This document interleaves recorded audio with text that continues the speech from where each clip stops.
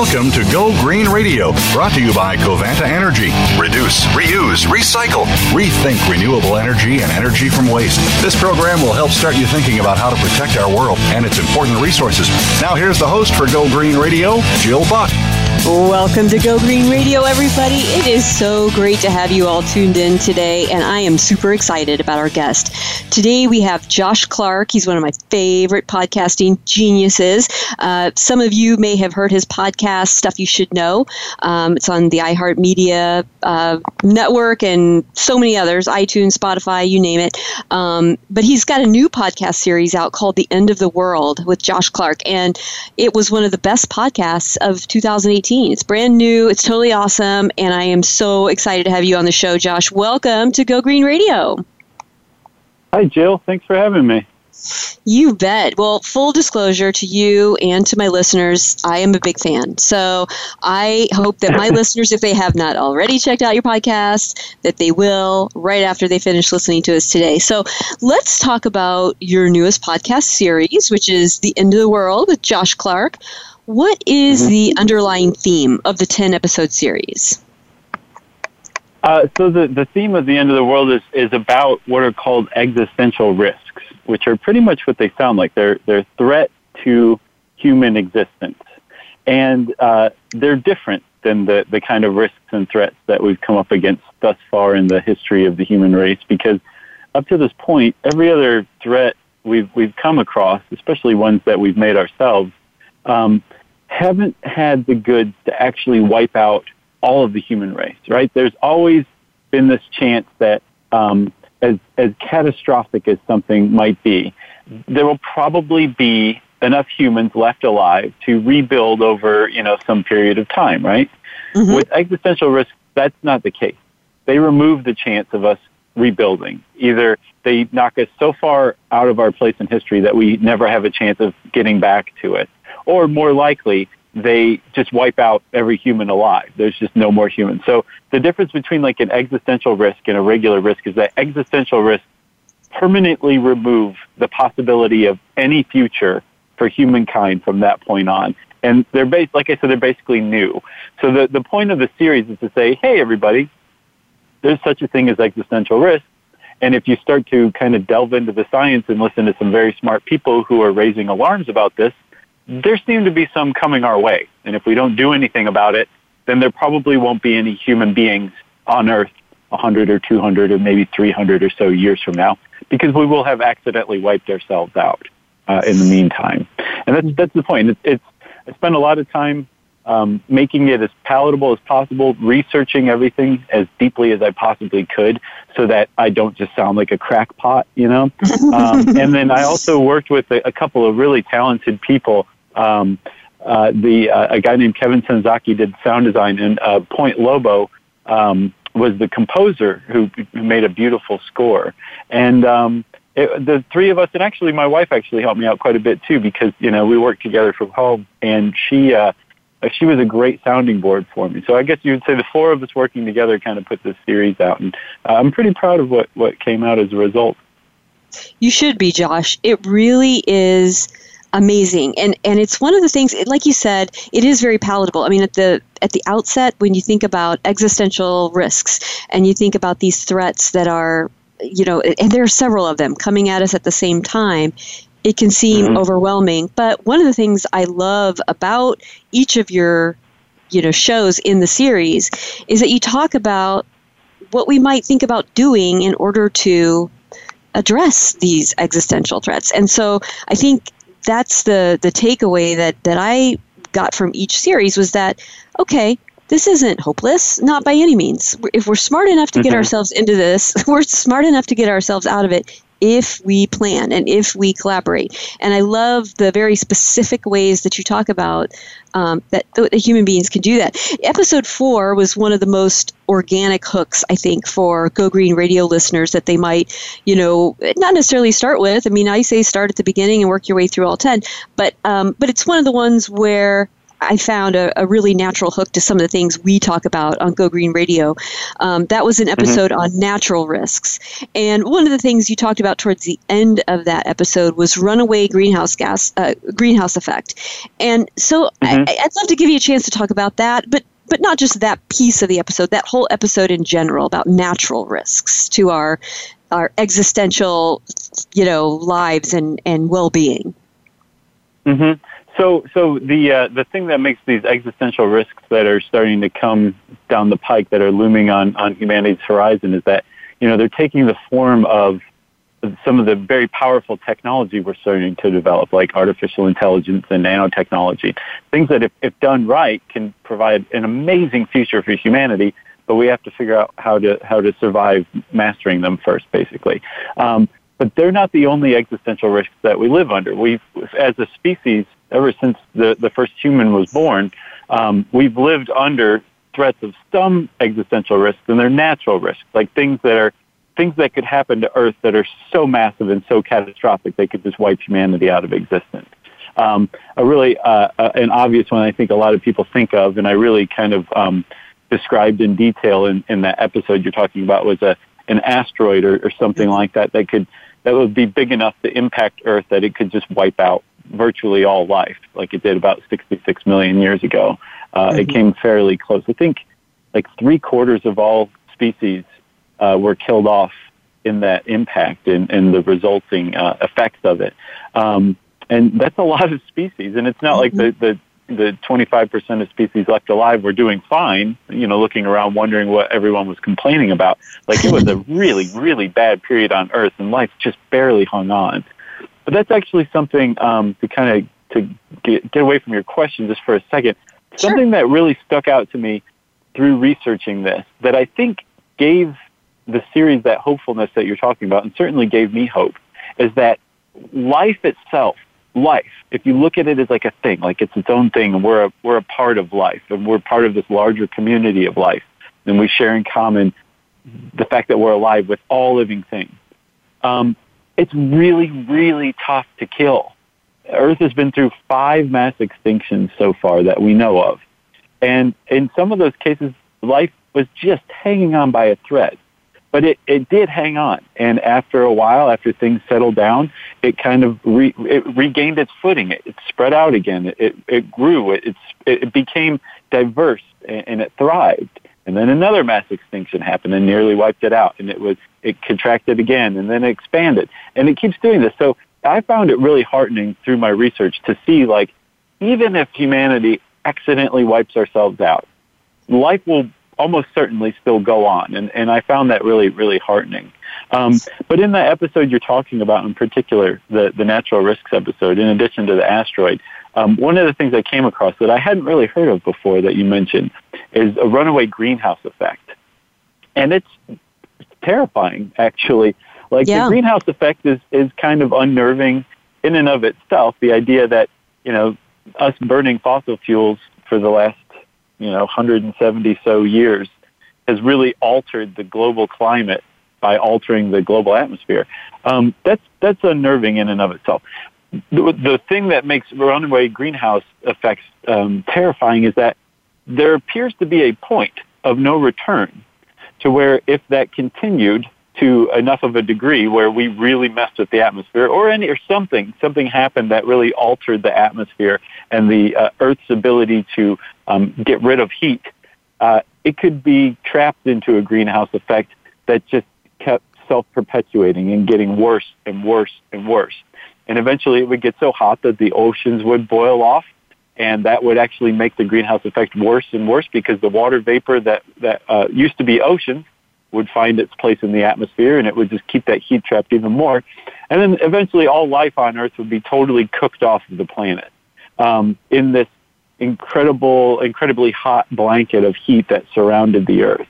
And some studies have shown that even if we suddenly dug up every bit of fossil fuel available on Earth and burned it all at once, it still most likely wouldn't be able to trigger a runaway greenhouse effect.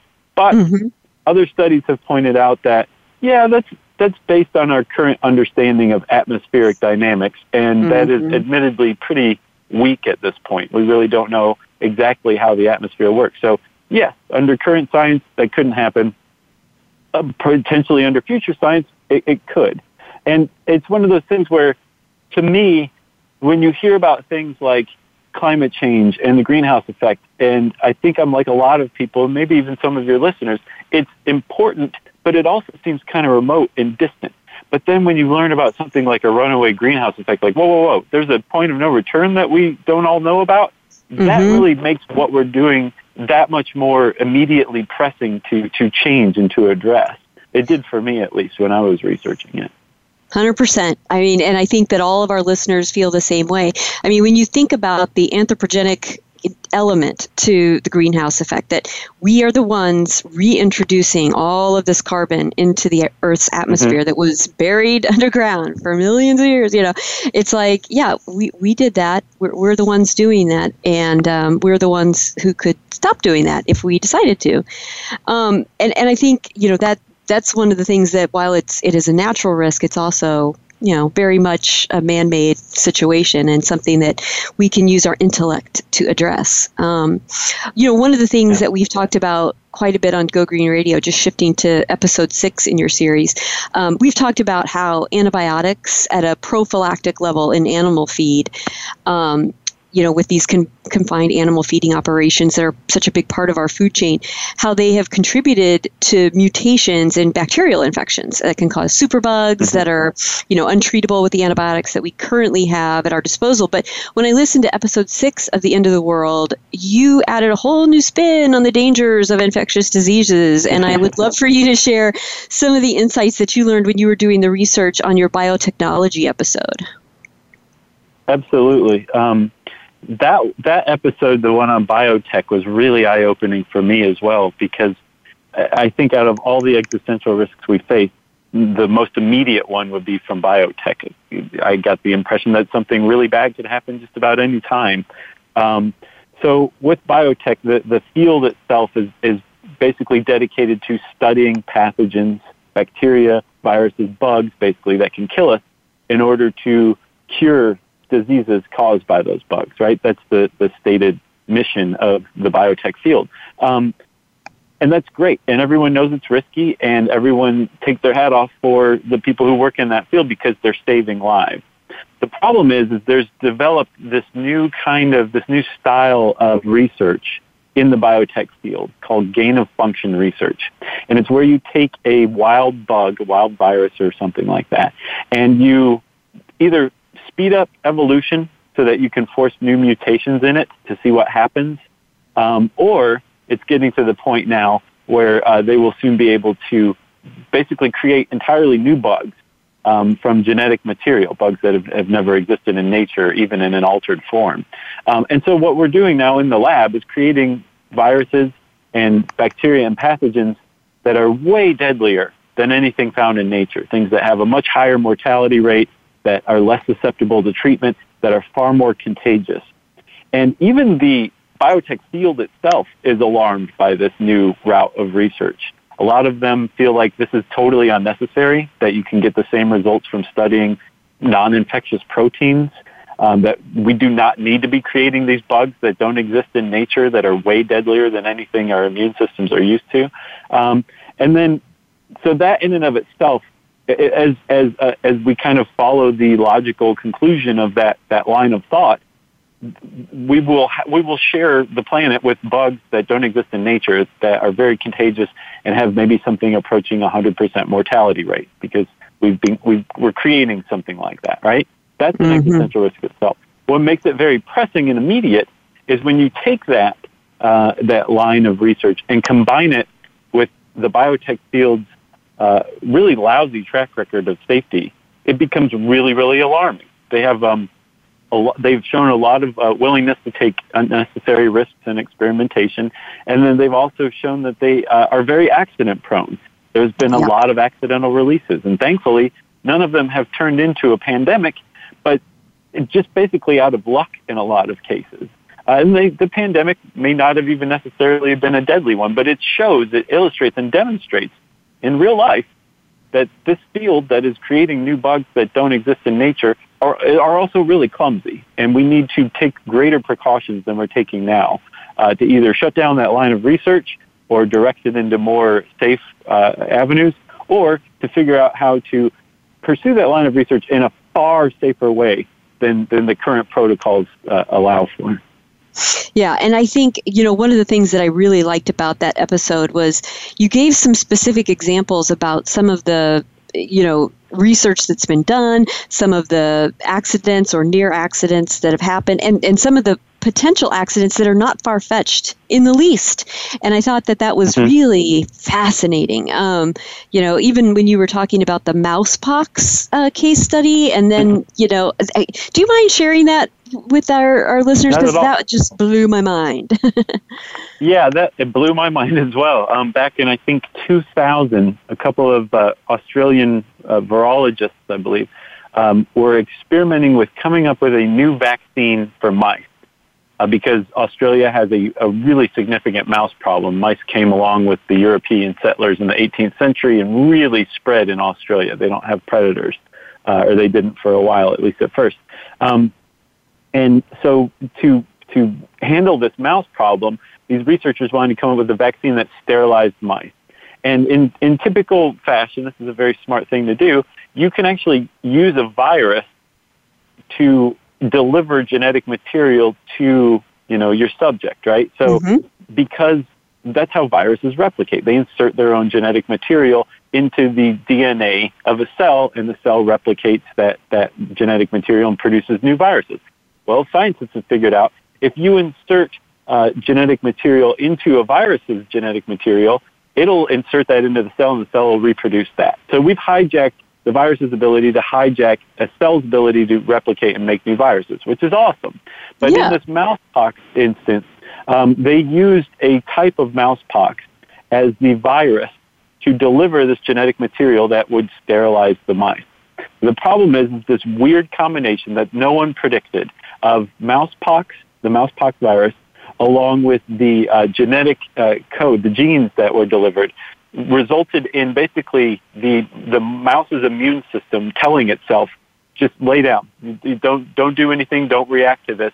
And mousepox was allowed to come in and just totally devastate the bodies of any mouse that was exposed to this vaccine. And what was really jarring is that all of the mice were at the very least already vaccinated against mousepox. So it wasn't expected that they would come down with mousepox. Some of them were genetically altered so that they couldn't possibly come down with mousepox. And yet, despite that being the study population, this vaccine, this accidental vaccine, killed every single mouse that was given it. It had a 100% mortality rate, even in mice that had been genetically altered to not come down with mousepox. And it was a total accident. They were just looking to sterilize sterilize mice in the wild. They didn't mean to accidentally kill 100% of the mice in the study. And that really kind of gets across like the randomness and surprises that lie in store when you escalate the danger of viruses. And I'm not saying like we need to stop studying viruses. That would be incredibly stupid to just pretend like they're not out there. We do need biotech, and most of the biotech field is very safe and deliberate. But there are quarters in the biotech field that are a little reckless, that have been called cowboys by other microbiologists. And the field in general just needs better safety protocols than it has while it's studying and figuring these things out. Well, and that kind of segues into, some of the things that you discussed in your episode on embracing catastrophe, because you talked about, like, how do we plan for technology that doesn't exist? And I loved that episode. I mean, there were so many things you talked about in that one, but could you share with our listeners some of the concepts from that episode? Mm-hmm. Yeah, we have a lot of challenges ahead of us. And one of the things you just pointed out is we need to basically figure out what routes are the best routes to take in dealing with existential risk, say in like figuring out how to design artificial intelligence so that if it becomes intelligent beyond anything we've planned for and basically outside of our control, it still remains what's called friendly to us. Well, that's not going to just happen if a machine suddenly becomes super intelligent. It will probably just be a super intelligent version of whatever it was before, and that isn't necessarily going to be friendly to us. So we have to figure out how to design friendliness into AI. Well, that takes a lot of thought and planning, and there are a lot of different routes we can take. And it's been shown that some of the routes we can take could be catastrophic to us because they actually wouldn't produce friendliness in an AI, and we might think they would and rest on our laurels, and we would be very surprised when that machine became super intelligent and it wasn't friendly to us. So we're required to think about things like developing technology in ways, so technology that doesn't necessarily exist yet, in ways that are extraordinarily clever, and then also look at the different routes to find any hidden dangers or traps lurking ahead. And I mean, just saying that is exhausting. Imagine like doing it, right. you know? And this is the kind of thing that existential risks requires of us, to think like that, to really be that deliberate, and to also, and this is a big one too, to really put on the brakes and say, whoa, whoa, whoa. What we're doing right now isn't deliberate enough. It's not planned out enough. And we're actually doing some dangerous stuff because all of the things that could possibly create a super intelligent AI beyond our control now exist. The pieces just haven't come together in the right way yet. So maybe we should take a step back, put a hold on everything, and then let's figure out this friendliness thing, and then we'll get back to AI, right? Right. That's not going to happen because there's so much money involved in developing AI. We interact with artificial intelligence constantly in our lives now, and the people who make these AI that we interact with make a lot of money from it.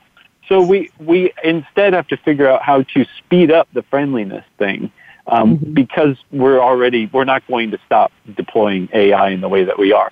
So there's a lot of, just there, I mean, it requires us just with AI to look ahead to figure out if the route we're taking is the right route. And then it also requires us to basically get in between the moneyed interest and the safety and well-being of the planet as a whole. Those are two huge challenges, and those are just a couple that come up when you start to really look into what we need to do to mitigate existential risks. And it can become overwhelming very, very quickly, actually. Well, and it kind of goes to what we talk about on Go Green Radio a lot of times, this tension between, and you talk about this too, techno-optimists and the gloom and doom folks. I mean, when we look at climate change and, there's a scramble for everything from carbon sequestration technology to, renewable energy and all these different technological solutions, like we can invent our way out of feeling the impacts of climate change, even though, much of it is already being felt in parts of the world, and this idea of coordinating technological responses on a global level. There's a lot of infrastructure, in terms of the geopolitical and regulatory infrastructure that simply doesn't exist to, on the one hand, invent our way out of climate change, and have a technological solution, and to do it in such a way that it doesn't end up being causing more harm than good. And I like the way that you address that push and pull of techno-optimists and the gloom and doom folks. And I don't know if there's anything you want to add there, but I enjoyed that part of the conversation for sure.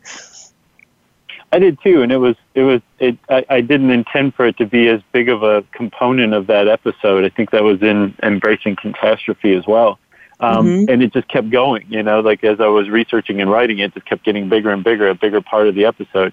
And I think rightfully so, because I think that a lot of very smart people tend to dismiss the dangers that we're facing with existential risk. Either that it's just a simple fear of science, which is something that's very frequently leveled against people who worry about existential risks or warn others about them. And I guess it is, to an extent, a fear of science, but I think it's a healthy fear of science because the fear is based in science itself, Like if you start to really look into the work of the people who are warning everyone about existential risk, their work is based in science. It's not, maybe this could happen. Maybe the LHC could open up another dimension or something like that. It's not like that. It's right. Actually, it's possible that the Large Hadron Collider, under the right energies, if these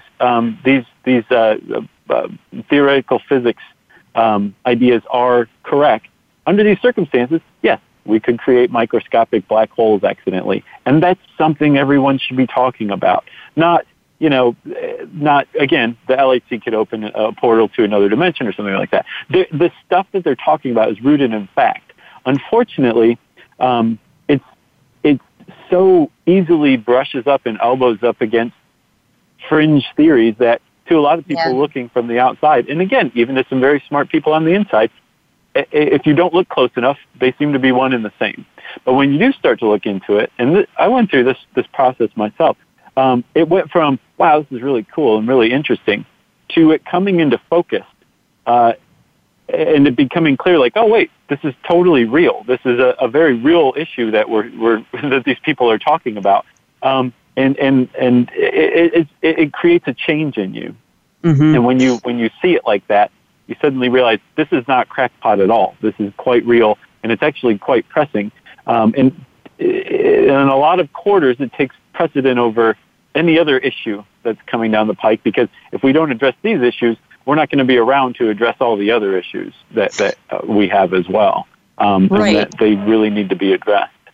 Well, and in episode 9 of the End of the World series called The End, you talk about some of the things we're going to have to do to get through the next 100 to 200 years. And this huge responsibility that's on the back of our generation and the next 2 or 3 generations to figure out some very difficult stuff together so that, the human race goes on merrily after this pivotal period. So I'd love for you to talk to us about some of the things that you discussed in the End episode. So the point of the whole series, the overall arching point, is that we probably have a couple of centuries to figure this out and do it right, or else we're not going to be around anymore, because as we're in what's called, what Carl Sagan called our technological adolescence, right? Where we have grown powerful before we've grown wise. And we've developed this technology, or we're beginning to develop technology that's extraordinarily powerful and capable of things that we're not capable of before. And we haven't figured out how to use them safely. Once we figure out how to use them safely, we'll be out of the woods. We'll be okay. And so it's predicted that we might be able to reach that point in a couple of 100 years. But in between, that's a really, really dangerous period. And if we just keep on keeping on like we are now, we probably won't survive it, because there are so many existential threats coming our way from different technologies we're developing. And there are so many different people working on different ideas of them. And since it only takes one existential risk to befall humanity, that's it for humanity. It just takes one.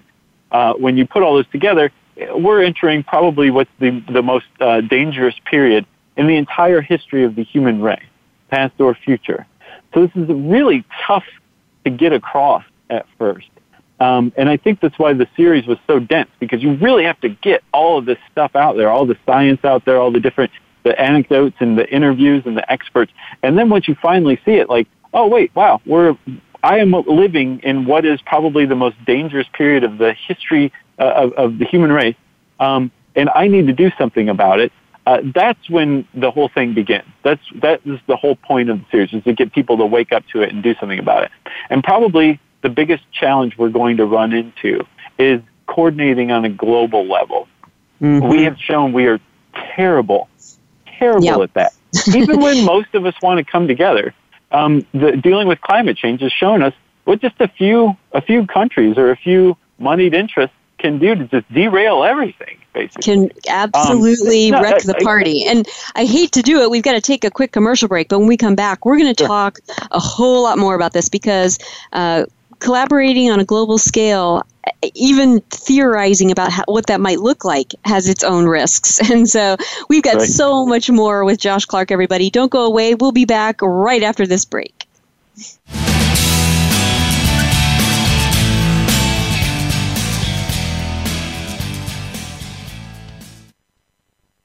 News, opinion, passion.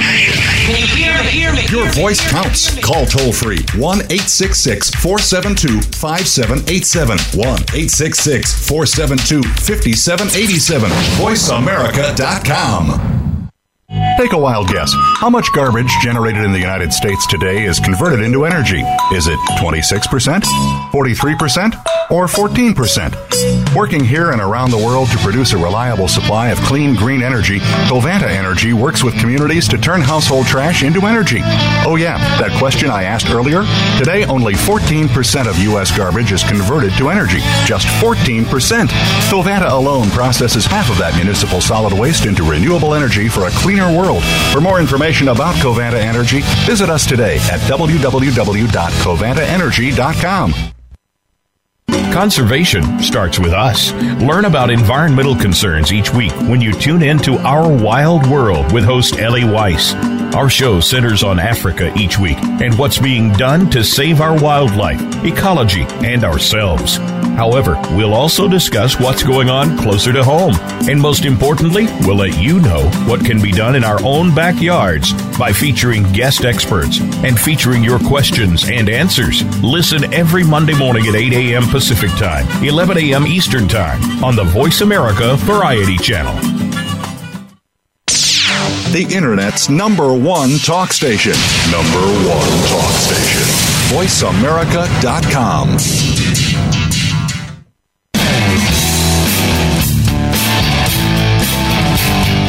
You're listening to Go Green Radio with your host, Jill Buck.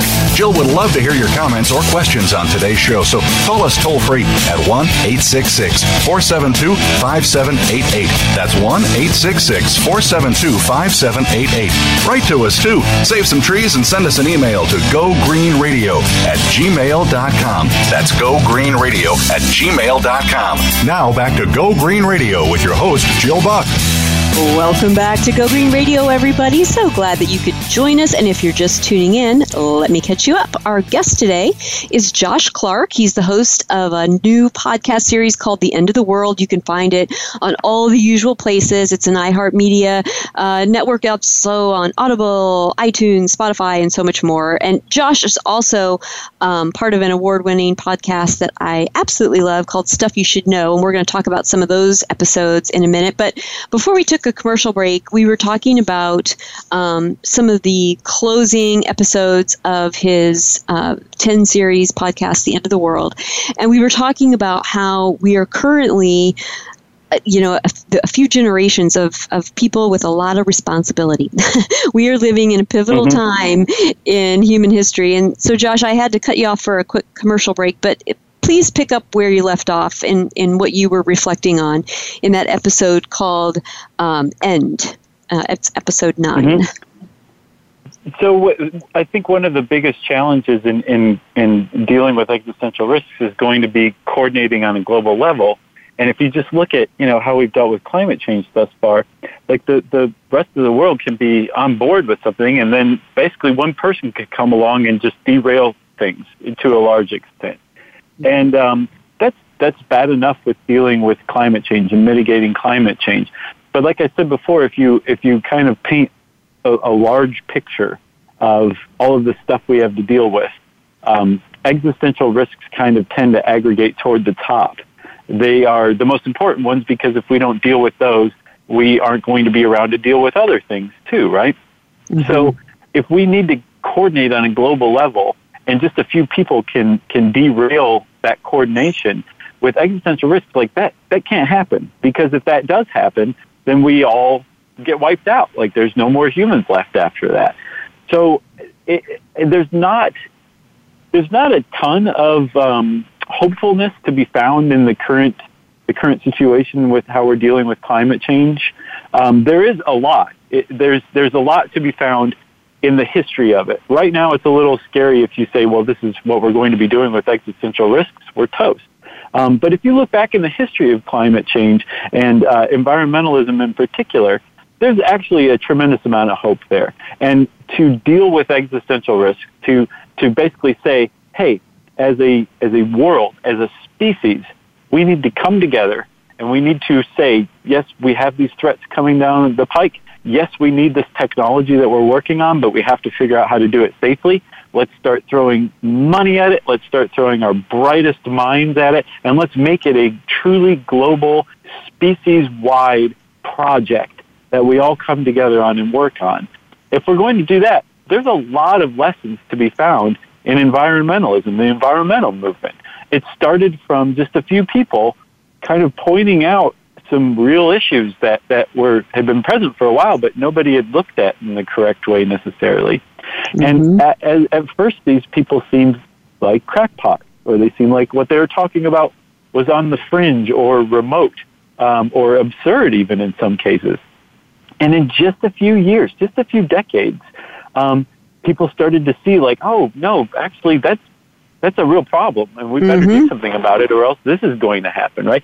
I talked to a philosopher with the Future of Humanity Institute. His name is Toby Ord, and he's working on a book right now about the history of existential risk. And he's been studying the environmental movement, the animal rights movement too, and seeing kind of how they relate to one another. And he basically pointed out that we went from no one talking about environmentalism to just about every English-speaking country in the world having a government department dedicated to protecting the environment in about a decade. In about a decade after Silent Spring came out, that was the case. We had Earth Day within less than a decade after Silent Spring came out. The world transformed the way it thinks of itself as stewards of the environment. Like humans saw ourselves as stewards of the environment for the first time ever. And that happened just from a few people talking about this. And so that's the point of the series, and that's the point of all of the people who have been talking about this for, the last couple decades that the series is based on, is to just start talking about this and to say, everyone, stop. This isn't crackpot. This isn't fringe. This is a real problem that we're running into, and we have to come together in ways that we never have before. And if we don't, we're probably not going to make it. And so there is hope. There's also, a lot of discouragement, all in the same example, that model of environmentalism and how we're dealing with climate change.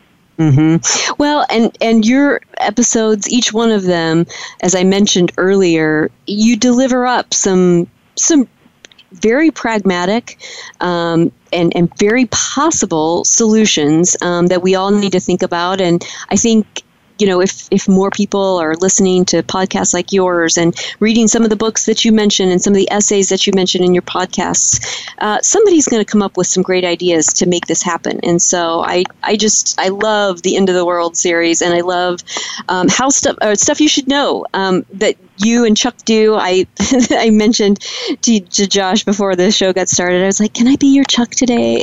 Because I feel like I already know you guys. I love that podcast.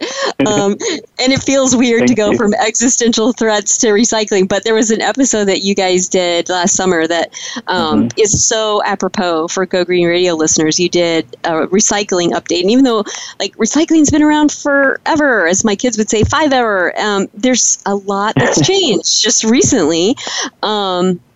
Based on, China's national sword policy. And actually, I'm with you. You said, good for China. And I'd love for you to kind of explain what you were saying there, because I feel exactly the same way. I'm so relieved to hear you say that. I was worried I was just walking into a big fat trap here. But I do totally feel, I'm kidding. I do feel like China did a good move, actually, for itself. It showed its self-determination, like China shouldn't be the world's garbage dump like it had been for years. But also in making this move and of doing it abruptly, it shone a light on a real problem, which is a lot of the stuff that we think we're recycling is just being thrown away. And we were just sending it over to China, and they were throwing most of it away and picking out the stuff that they wanted. Well, China said, we don't want to have to sort through and pick out the stuff we want anymore. So they came up with this green sword or national sword policy to say, hey, all we want is the good stuff. We've got this great global recycling system market set up, and it's working okay, but there's this big problem with it. You're sending us a lot of stuff that can't be recycled, and we're being expected to throw it away. How is that fair? And so they said no more. They said, we just want good recyclable material. That was the original deal. And in doing so, a lot of people started talking about this, and I think a lot of people were mad at China initially, but if you step back and think about it, it's like, no, that makes total sense that you as a country would say, we don't want to be the world's garbage dump. But as it kind of sunk in, too, and as more people kind of began to discuss what to do, normal people just said, wait a minute, a lot of the stuff we're recycling is getting thrown away. What do you guys mean? And we're finding out now that, a lot of, especially like the plastics that we just toss into the recycling bins, are just too dirty to be recycled, and they're being diverted to the landfill. Well, now that China's made this step, taken on this policy, they're being diverted to American and North American landfills and European landfills here at home. And so that's an issue. China basically said, no more, this is your problem. Just send us the stuff that we want and we'll handle it from there, but you handle your own waste.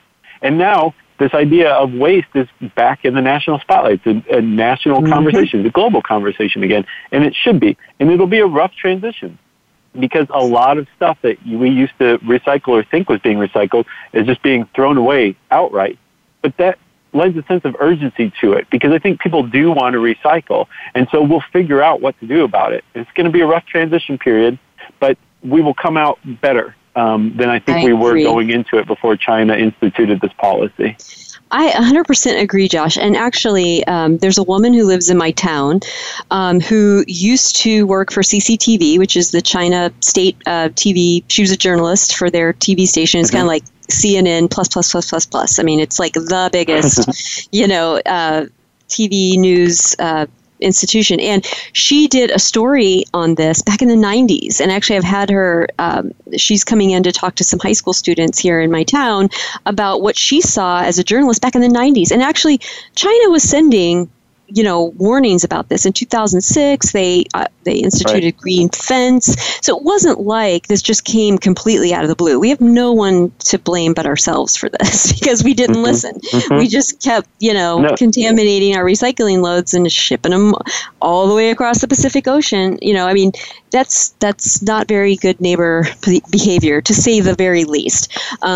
So I think that it's going to force us to be more mindful of what we purchase so that we know that when we discard it, if there is anything to discard, unless we go completely zero waste, that there is a place for it. There's actually a place besides a hole in the ground for it to go if we care about the fact that, we don't want our grandchildren and great-grandchildren to have to dig through our landfills to find the raw materials for their, way of life in the future. That would just be, what do you think they would think of us if they had to do that? I just can't imagine how sour the future generations would be on us if they had to do that. So, initially I was like, wow, we have no domestic infrastructure to deal with all the things that we used to be able to send over to China. But guess what?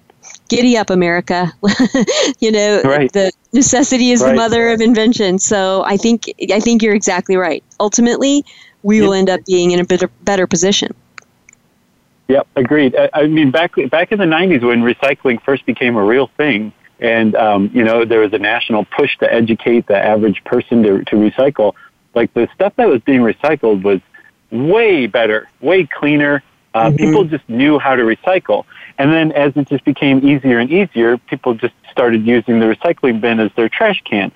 Yep. So what's crazy is there were fewer people recycling back in the 90s, but by weight, more material was being recycled because less of it was contaminated, so more of it was being recycled. So if you can combine that same kind of 90s sense of like an educated end user of a container of material with the high recycling rates we have today, we could really just blow the doors off of recycling. And we have the infrastructure there now. It's not like China said, no more. We want to shut down recycling over here and just completely disrupt the global market. They said, no, just stop sending us your crud. We want this infrastructure already exists. It just needs to be utilized properly. And if we utilize it properly, especially with educated Western consumers now saying, oh no, I need to put a little more thought into this, I think we really will see much better returns with recycling, and it will increase by leaps and bounds, I hope. Well said. We're going to take a quick commercial break, but when we come back, we have much more with Josh Clark, so don't go away, folks. There's more Go Green Radio right after this.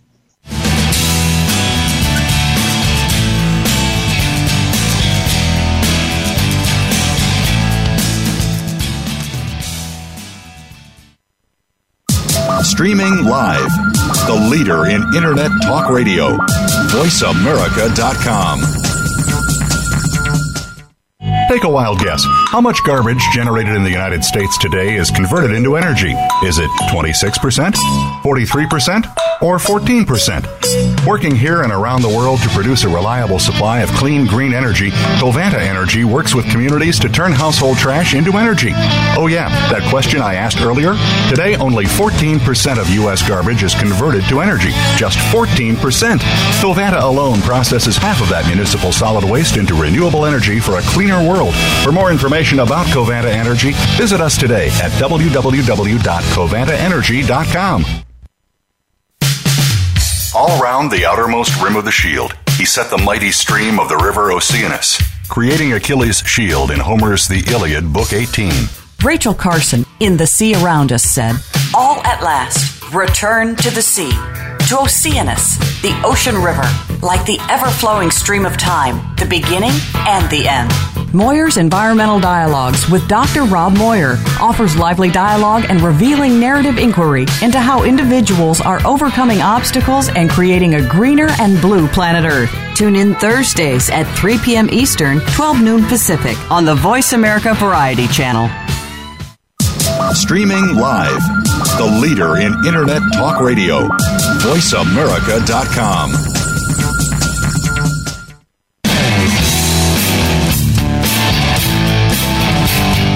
You're listening to Go Green Radio with your host, Jill Buck. Jill would love to hear your comments or questions on today's show, so call us toll-free at 1-866-472-5788. That's 1-866-472-5788. Write to us, too. Save some trees and send us an email to gogreenradio@gmail.com. That's gogreenradio@gmail.com. Now back to Go Green Radio with your host, Jill Buck. Welcome back to Go Green Radio, everybody. So glad that you could tune in. I am so happy we had our guest, Josh Clark, on today. He is so much fun. He's got a brand new podcast out. It just came out late in 2018 called The End of the World with Josh Clark. And a lot of you probably have already listened to his podcast called Stuff You Should Know. And you can find him on all the usual platforms, iHeartMedia, Audible, iTunes, Spotify, all the usual. He's everywhere. And it's been so fun having him on. We talked about his series, The End of the World, which deals with existential threats to humanity. Heavy topic, but actually really hopeful and really cool. So check out his podcast there. And then, of course, Stuff You Should Know, always titillating, always fun. He and Chuck mix it up, and it's a great mixture of awesome research and hilarity. It's like one of my faves. So check it out. So, Josh, you were just on tour.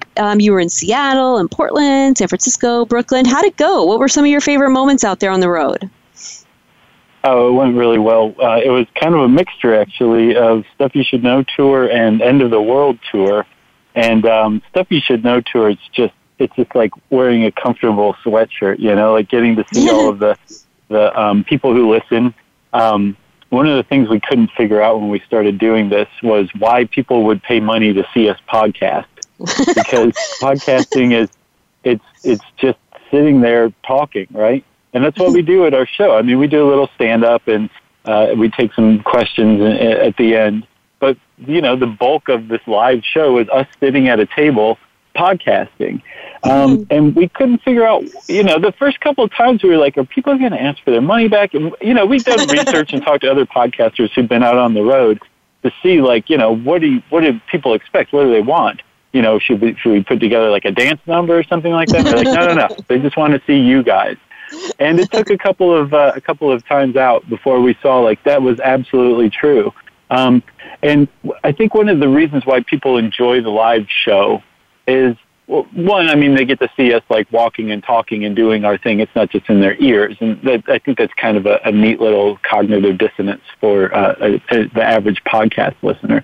But also, podcasting is typically such a solitary activity, listening to a podcast, that to be in a room with other people who are also listeners and fans of that same podcast that you like, with those people you consider yourself to be friends with, there's a connection that runs through the audience. It's not just between us and the individual members of the audience. It's this whole neat group connection.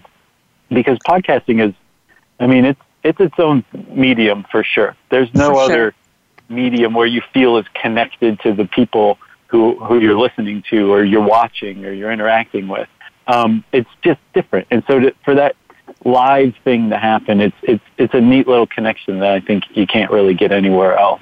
And we get it too. We love going up on stage and going on tour. That is awesome. That's so cool. I'm going to catch you guys next time you're on the West Coast. Sorry I missed you this time. Next time I'll catch you because that would be really fun. You guys cover such a wide range of topics on both, the newest one, the end of the world, and stuff you should know. I want to give you a chance to just sort of step back, pontificate a little with all the knowledge and all the insights that you've gained through your research and your interviews. What do you think are some of the most important things that our listeners could do in the new year, 2019, to have the biggest impact on creating a better, healthier planet? What do you think? Man, that's a great heavy question. With the end of the world stuff, I was really heartened when it came out that the biggest question I got from people is like, what can I do? What can I do to help? And I mean, there's some obvious ones. You could go back and go back to school and learn nanotech development or artificial intelligence, do that kind of stuff. Most people aren't going to do that. I'm not going to do that. So the average person, including myself, the best thing you can do is just start talking about this. Like, learn as much as you can about it. Follow people on social who talk about this stuff. Like, kind of dive into this world and start talking to other people about it. And in doing so, it kind of taps into what I was saying earlier, that it makes things that seem absurd and fringy and crackpot as obvious and important and urgent as they are. The more people start talking about it, the less weird it gets.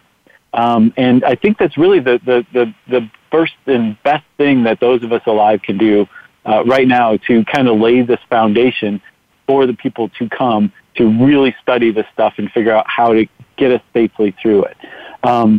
And as far as just making the world in general better, in my 42 years on the planet, the number one thing that I've come across, it was a Bertrand Russell quote. He said there are three important things in life. The first is to be kind. The second is to be kind. And the third is to be kind. Mm-hmm. And I ran across that just in the last year or so, and it's had an enormous impact on how I conduct my life. It's not like I ran around pushing people into mud puddles or anything before, but I go out of my way to be more kind now that I've kind of heard it put as plainly as that. And that would be my life advice to anybody. Just being kind is just so important, Everyone out there is dealing with all these unseen, invisible burdens that very frequently come across as somebody's being a jerk or whatever. And so if you reciprocate kindly, that changes things. It changes the dynamic of that person. And at the very least, it doesn't add to whatever invisible burdens they're carrying. And I think that is probably the easiest way to make the world a better place, the most impactful way. I love it. And, I kind of have a similar thing that I tell, even my kids. I say sometimes it's better to be kind than to be right.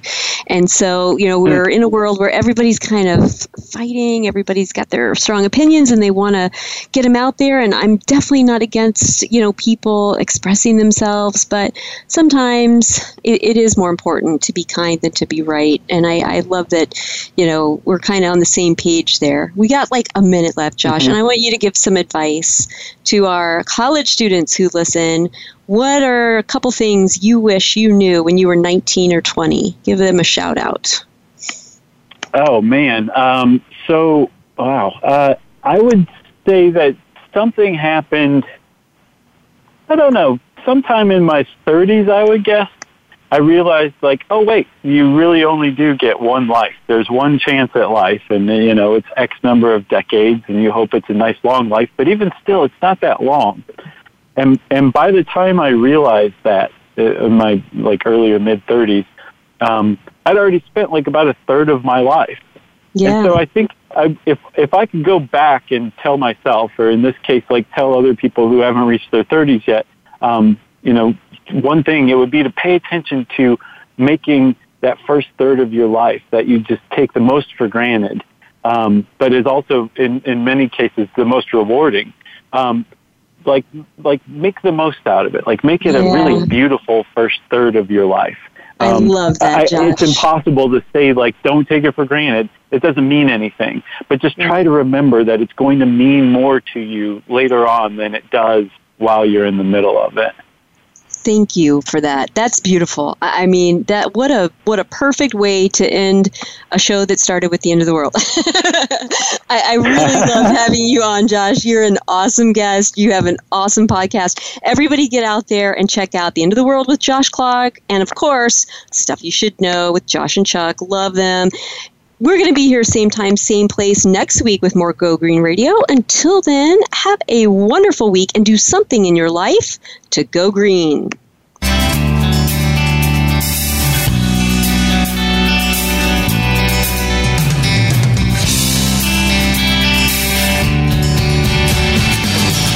Did you get some terrific ideas from today's show?